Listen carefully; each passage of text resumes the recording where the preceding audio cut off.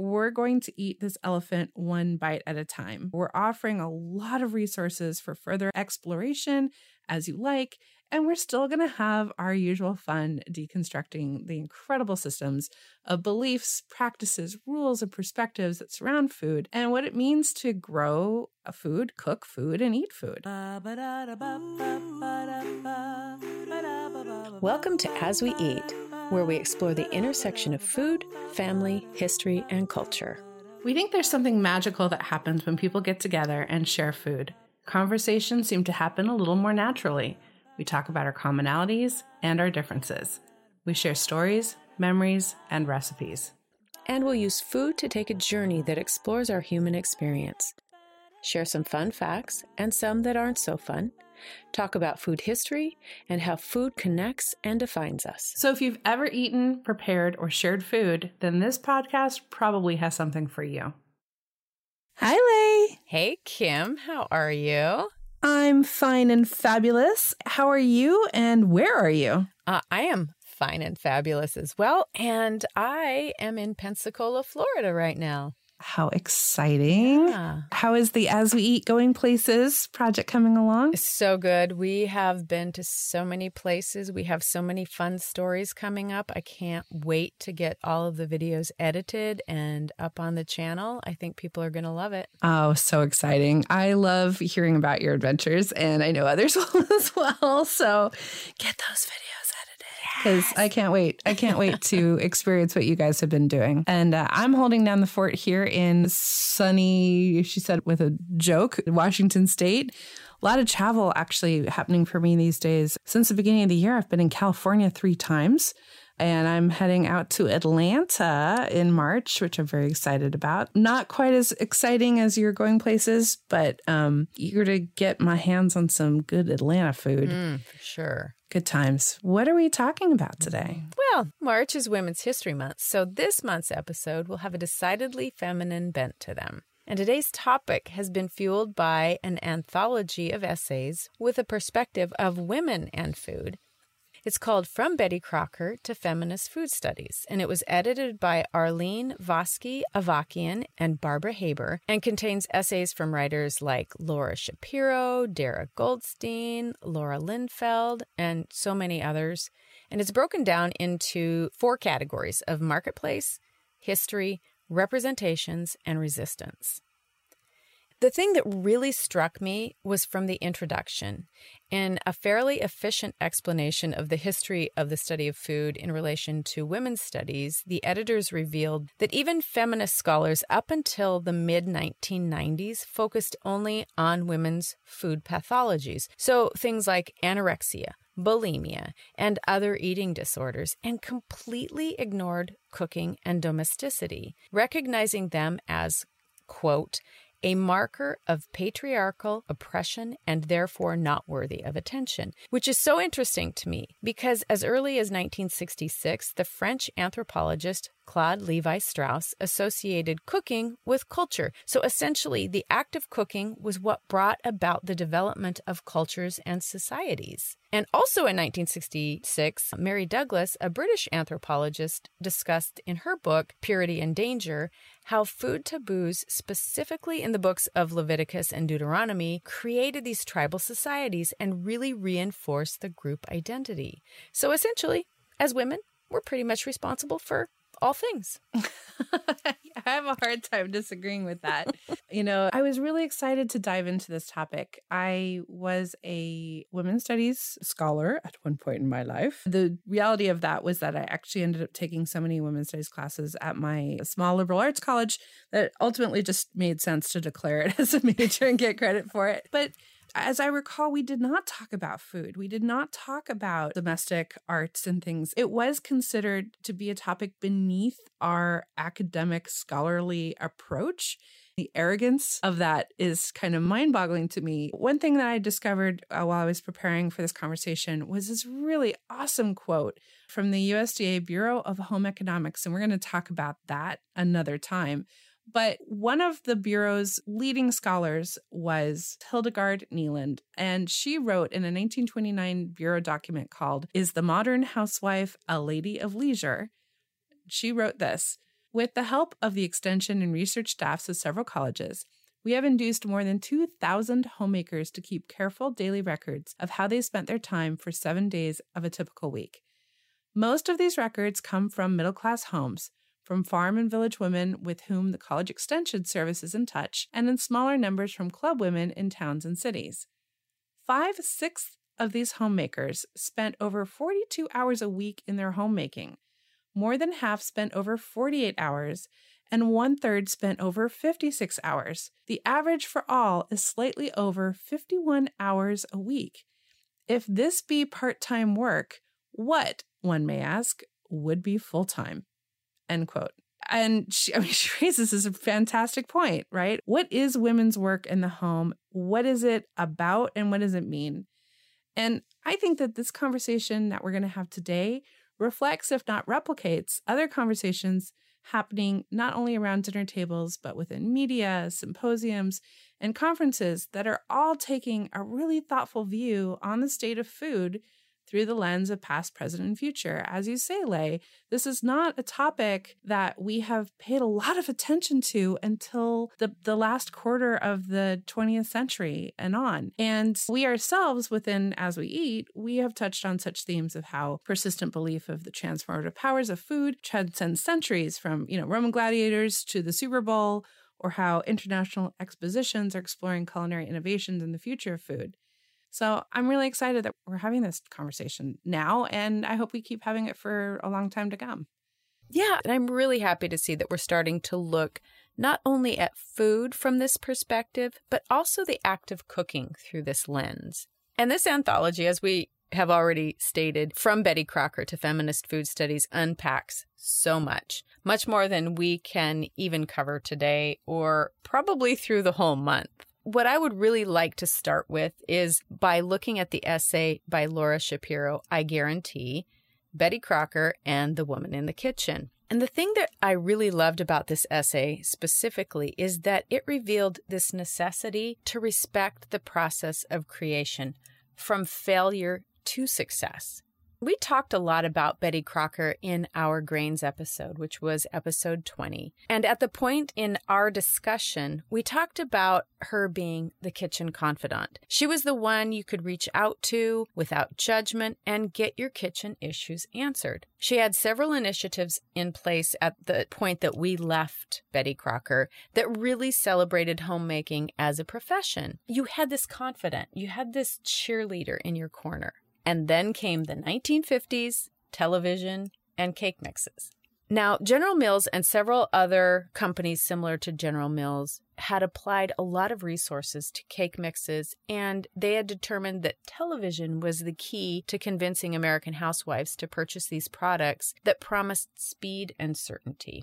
And I think it's important to understand that, again, the television had just been introduced. It was a new medium. Everybody was trying to figure out how to utilize this to promote their products and sell more products. And it's also important to understand that women took great pride in baking, and cakes especially held a very important role in this. They were baked for special occasions, birthdays, anniversaries, work dinners. And surveys actually showed that of all the housework, women really liked cooking the best. It was creative and demanding in a good way. So cake mixes were a really hard sell. General Mills decided that Betty would guide women through this television show, very much like she guided women in the radio show, but she had a very different persona on television, where her radio persona was very approachable. The TV persona was very dignified and much less personable. The show failed. They tried it twice. It failed twice. Though Betty's more professional persona carried through to print advertising and TV commercials, where her tagline, I guarantee a perfect cake every time you bake, cake after cake after cake, became famous. And so cooking and Betty Crocker became more about results rather than the effort and creativity. Betty herself was transformed from this kitchen confidant that we introduced you to in the grains episode to a very corporate, efficient, almost propagandized character, espousing homemaking as the most rewarding part of a woman's existence. Probably this was not the right message to send to these women, because at this point in time, almost 30% of married women were working outside of the home. And then by the 1960s, prepackaged foods were on every pantry shelf. In our freezers, pancakes were being made from mixes and rolls were being pulled from cardboard tubes. It's really no wonder that so many women at this time found making dinner unsatisfying. And then on the heels of Betty's demise was a lady larger than life. She never made any guarantees. She never said that getting dinner on the table would be easy. She was far from perfect. Her kitchen wasn't pristine. She dropped things on the floor during the live demonstrations and during taping her TV shows. But she talked about the failures, and she told us that it would be okay. She made cooking more understandable and real. She celebrated the creativity of cooking. And with her patented sign-off, Bon Appetit, she became the cheerleader that we needed to get back into the kitchen to create again. And if you hadn't guessed, she's Julia Child. We love you, Julia. As a culture and as a society, these women really looked at Betty for this guidance, not to this woman who, in many of these TV shows, well, in the TV show, she signed off in back of a desk. She never entered into the kitchen. So she became this woman who was in the kitchen to the woman who had abandoned the kitchen. And then Julia pulled us back into the kitchen. I loved that so much about this essay. Yeah, this essay was awesome. And on one hand, we had this figurehead that was extremely potent. I believe in the article, she talks about how 90% of people surveyed for a particular kind of perception study knew who Betty Crocker was. Of that, 70% knew that she was part of the General Mills empire. From a marketing standpoint, she was incredibly successful. And she became this figurehead that launched thousands of cookbooks, TV show, radio show. She's been a presence for so long to the point that one of our listeners discovered she wasn't real by our podcast, which I find mind-boggling, and yet at the same time I get, right? Because this character. And the other thing in Shapiro's article that I thought was really fascinating was this idea that she wasn't the first, nor was she the last. Borden Condensed Foods had a similar figure. In fact, we talked about one of them when we did our pies episode, when I was talking about key lime pie, that there was this sort of fictional personality that had this recipe for how to make the lemon magic pie without having to do a whole lot of work. And then along comes Julia Child and everything that Julia was able to do to pique the interest again. The one thing about Julia is that she has persisted. And I did the math. I'm not good at math. I had to use my calculator. 59 years after her first television episode, she is still relevant. She is still looked at by millions of women. And I think in Shapiro's article, she referenced them as daughters. There was 4 million daughters. Yeah. And that was 20 years ago that she wrote this essay. That's true. Yeah. No, she has absolutely persisted in our imagination, in our consciousness. I loved her autobiography. There's an article about that in the As We Eat Journal about the life and times of Julia Child. But yeah, just a quick anecdote, actually, since we were talking about Betty Crocker and cake mixes and the cult of you can and somehow must be able to do it all. I do remember making a cake from scratch for my mother for her birthday. I felt like it was an important thing that I do that. And somehow after full days of work, I was going to come home and do this cake in time for a dinner party. It was going to be the centerpiece of this dinner party. And I was exhausted by the effort and discovered that my results, doing it completely from scratch, was truly no different and no better than doing a box cake. In fact, I think the following year, because I had remembered that experience being so just sort of exhausting and nerve-wracking, that I did do a box cake, and no one knew. No one could tell. While it was exhausting, it was satisfying to know that I had made it from scratch. I did feel not a sense of failure, but not a sense of accomplishment by making a box cake. I remember this nuance from Shapiro's article. It did detract from the effort to do it with a box cake. And which is exactly opposite from a position they were trying to take, which was, hey, let your creativity shine. The box cake mix will do the work of the base, and you get to add your flourishes with decorating and frosting, and you can make it unique and you can make it your own. But if you're not a decorator, like I am not a decorator, then what is actually left to me is the effort and the taste. Shapiro's article just so resonated with me on that point about how disappointing it to discover that the angel food cake out of a box basically was no different than hours worth of effort involving egg whites. With the exception of that satisfaction. And I think that was probably the best point of that article, is that you were almost cheating yourself from the creativity of being in the kitchen. From this book in its entirety, but particularly in the introduction and then also the Shapiro essay on Betty Crocker, my imagination was immediately caught by this overview of the particular work of sociologist Marjorie DeWalt, who says food preparation is work that defines family. And I really was interested about kind of digging down into this. So if we define work as activities performed for a wage outside the home, and this is typical in an industrialized society, where someone goes to work and comes home and someone else is at home counterbalancing each other, and then defining leisure as activities performed without a wage inside the home, then what is it that we actually call the domestic activities performed in the home that are not leisure, but are necessary to form and support the concept of a family unit? And what I mean here is, what makes a family different from roommates sharing a home? I think it's the food. What do you think, Leigh? I would have to agree with that. We talk about this a lot, that food defines. It creates this, not boundary, but it creates this sphere around a society, a tribe. And I think that's how you define what a family is in regards to food. And that family could be that nuclear family. It could be a family that really is of your own choice as well, or a societal family.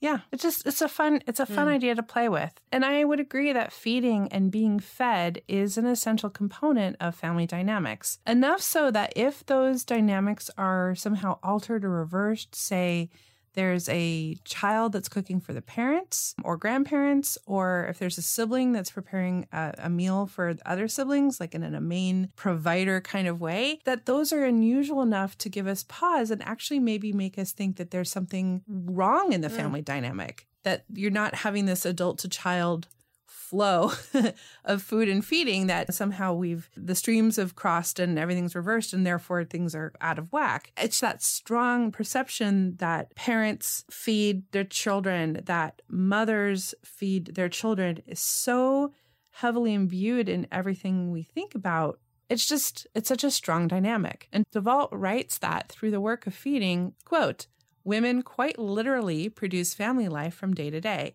end quote, and that, quote, this activity is work which is both physical and mental labor and a social practice which constructs family, end quote. She goes on to liken meal planning to puzzle solving, and she completely got me here. I cannot disagree, because decisions must be made on a daily basis in relation to not only the personal preferences of the family members or the people partaking in the meal, but also to what is available and accessible to make that meal. And then third, to what culture considers to be a proper meal. And I really thought this was a fascinating idea, because there is that sense, what constitutes a meal that is acceptable culturally to be eaten as a meal? I think a lot of people would react with some degree of horror to a mom putting a bowl of sugar pops on the table and says, here's your dinner, as opposed to a balanced meal of protein and vegetables and starches. We have that feeling that food must be, when you're cooking for others, that there must be consideration to nutrition, and that the owner of that decision about the nutrition is the cook. We have examples in history of households where one member of the household, usually the woman of the house, might, in discussion with her housekeeper or her cook, determine a menu, and that menu is actually executed by others. It's still rarely the case of a cook makes a decision, the mother signs off on it. There is this idea that cook, capital C cook, is the keeper of the menu, the keeper of the nutrition and also the keeper of the pantry. I particularly liked this quote from DeVault as well. And quote, "By solving this puzzle each day, the person who cooks for the family is continually creating one part of the reality of household life. At the same time, she is constructing her own place within the family as one who provides for the needs of others," end quote. I also liked this bit from a study of the impact of colonialism in the Andean community of Zumbagua, in which M.J. Weissmantel makes this interesting point, quote, "Men working in the towns and children going to school internalize metropolitan ideologies about time and work, redefining work to include only that which is remunerated with wages. In this framework, the work women do in the home to maintain family and culture, once considered vital to survival, may be devalued," end quote. So, having said all that, I was immediately taken up with these questions. What does it mean to be the designated cook in the family? And for those who are the designated cook, what difference is there between the food that we make for ourselves, ostensibly just eating to survive, that one-to-one relationship of survival where I need to keep myself alive, therefore I eat, versus the food that we consciously prepare for others to be eaten as a family meal, that you're actually contributing to the survival of a group or community as well. Cooking for yourself versus cooking for others. So you know me, I love to poll. I love to ask people how they think and how they feel about something.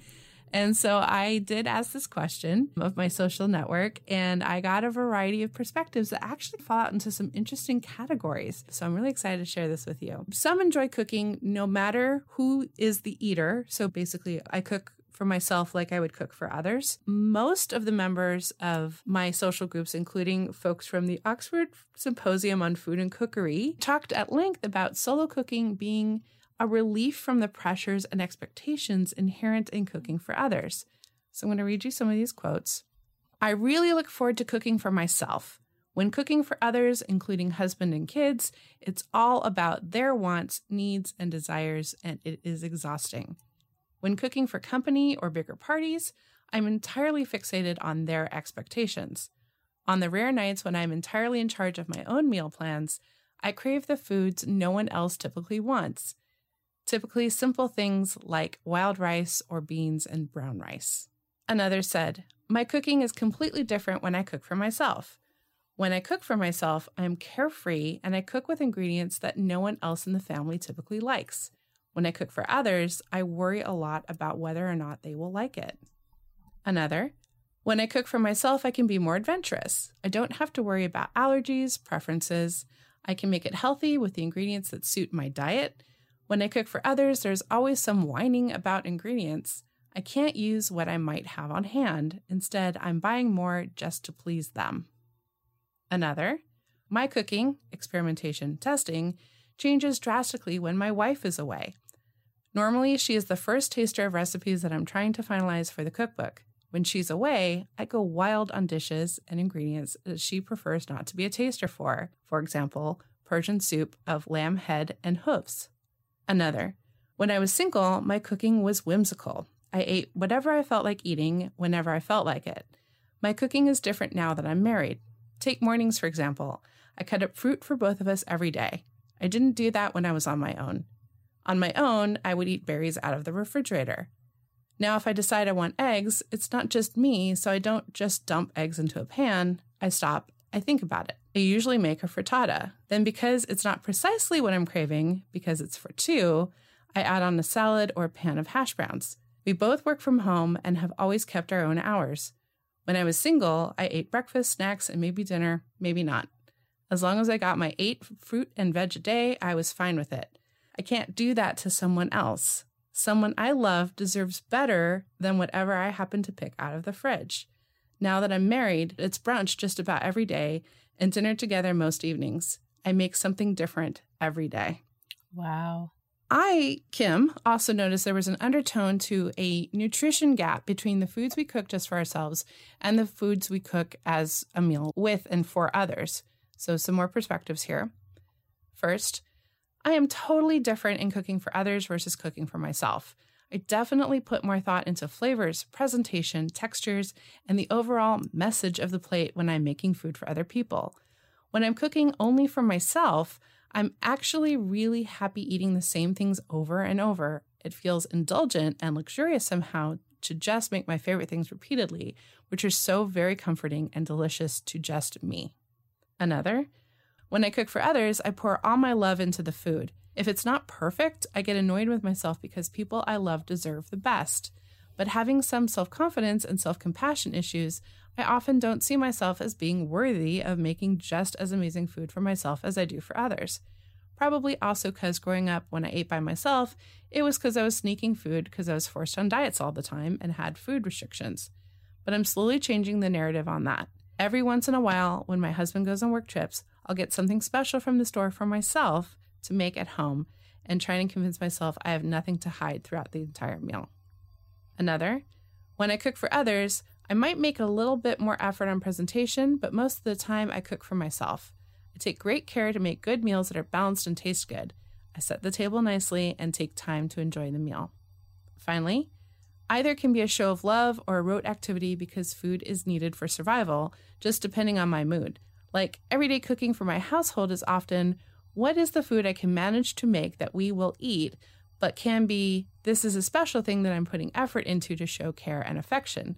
Cooking for me can be need a food, what is easy, or can be making something special I don't get to have often because only I like it. If I'm cooking for company or for an event, it's much more likely to fall into the cooking for love category. I can't overlook the idea of appreciation because this definitely comes up in Laura Shapiro's essay.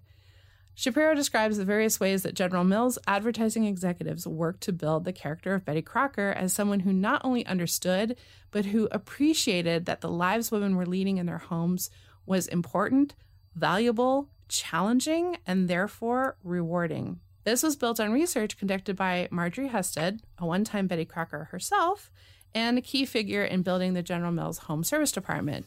And Husted told advertising copywriters in a speech delivered in 1948 that, quote, her research among modern homemakers had convinced her that they felt uncertain, anxious, insecure about their work and its status.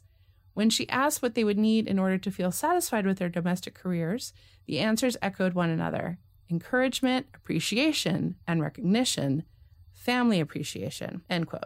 Not only did this perception change Betty Crocker's framework of kitchen and household accomplishments as being successful and appreciated, and this was absolutely noted by you, Leigh, earlier, but in my polling of folks, I noticed a theme, too, of appreciation as being a desired or necessary component of cooking for others. Last three perspectives here. First one, my cooking and the effort that goes into it is determined by how appreciatively it is received by the intended group or individuals. Another, I cooked to pay for college. I cooked for my kids. All they ever did was complain, even when it was something they liked. Now, as empty nesters, hubby is happy with a hot meal. And finally, cooking for myself is utilitarian and perfunctory. I will default to a cheese sandwich for dinner more nights than not. Cooking for others is nurturing them, and I will happily spend hours planning, prepping, and providing. The best commendation my loved ones can give me is, this food is amazing.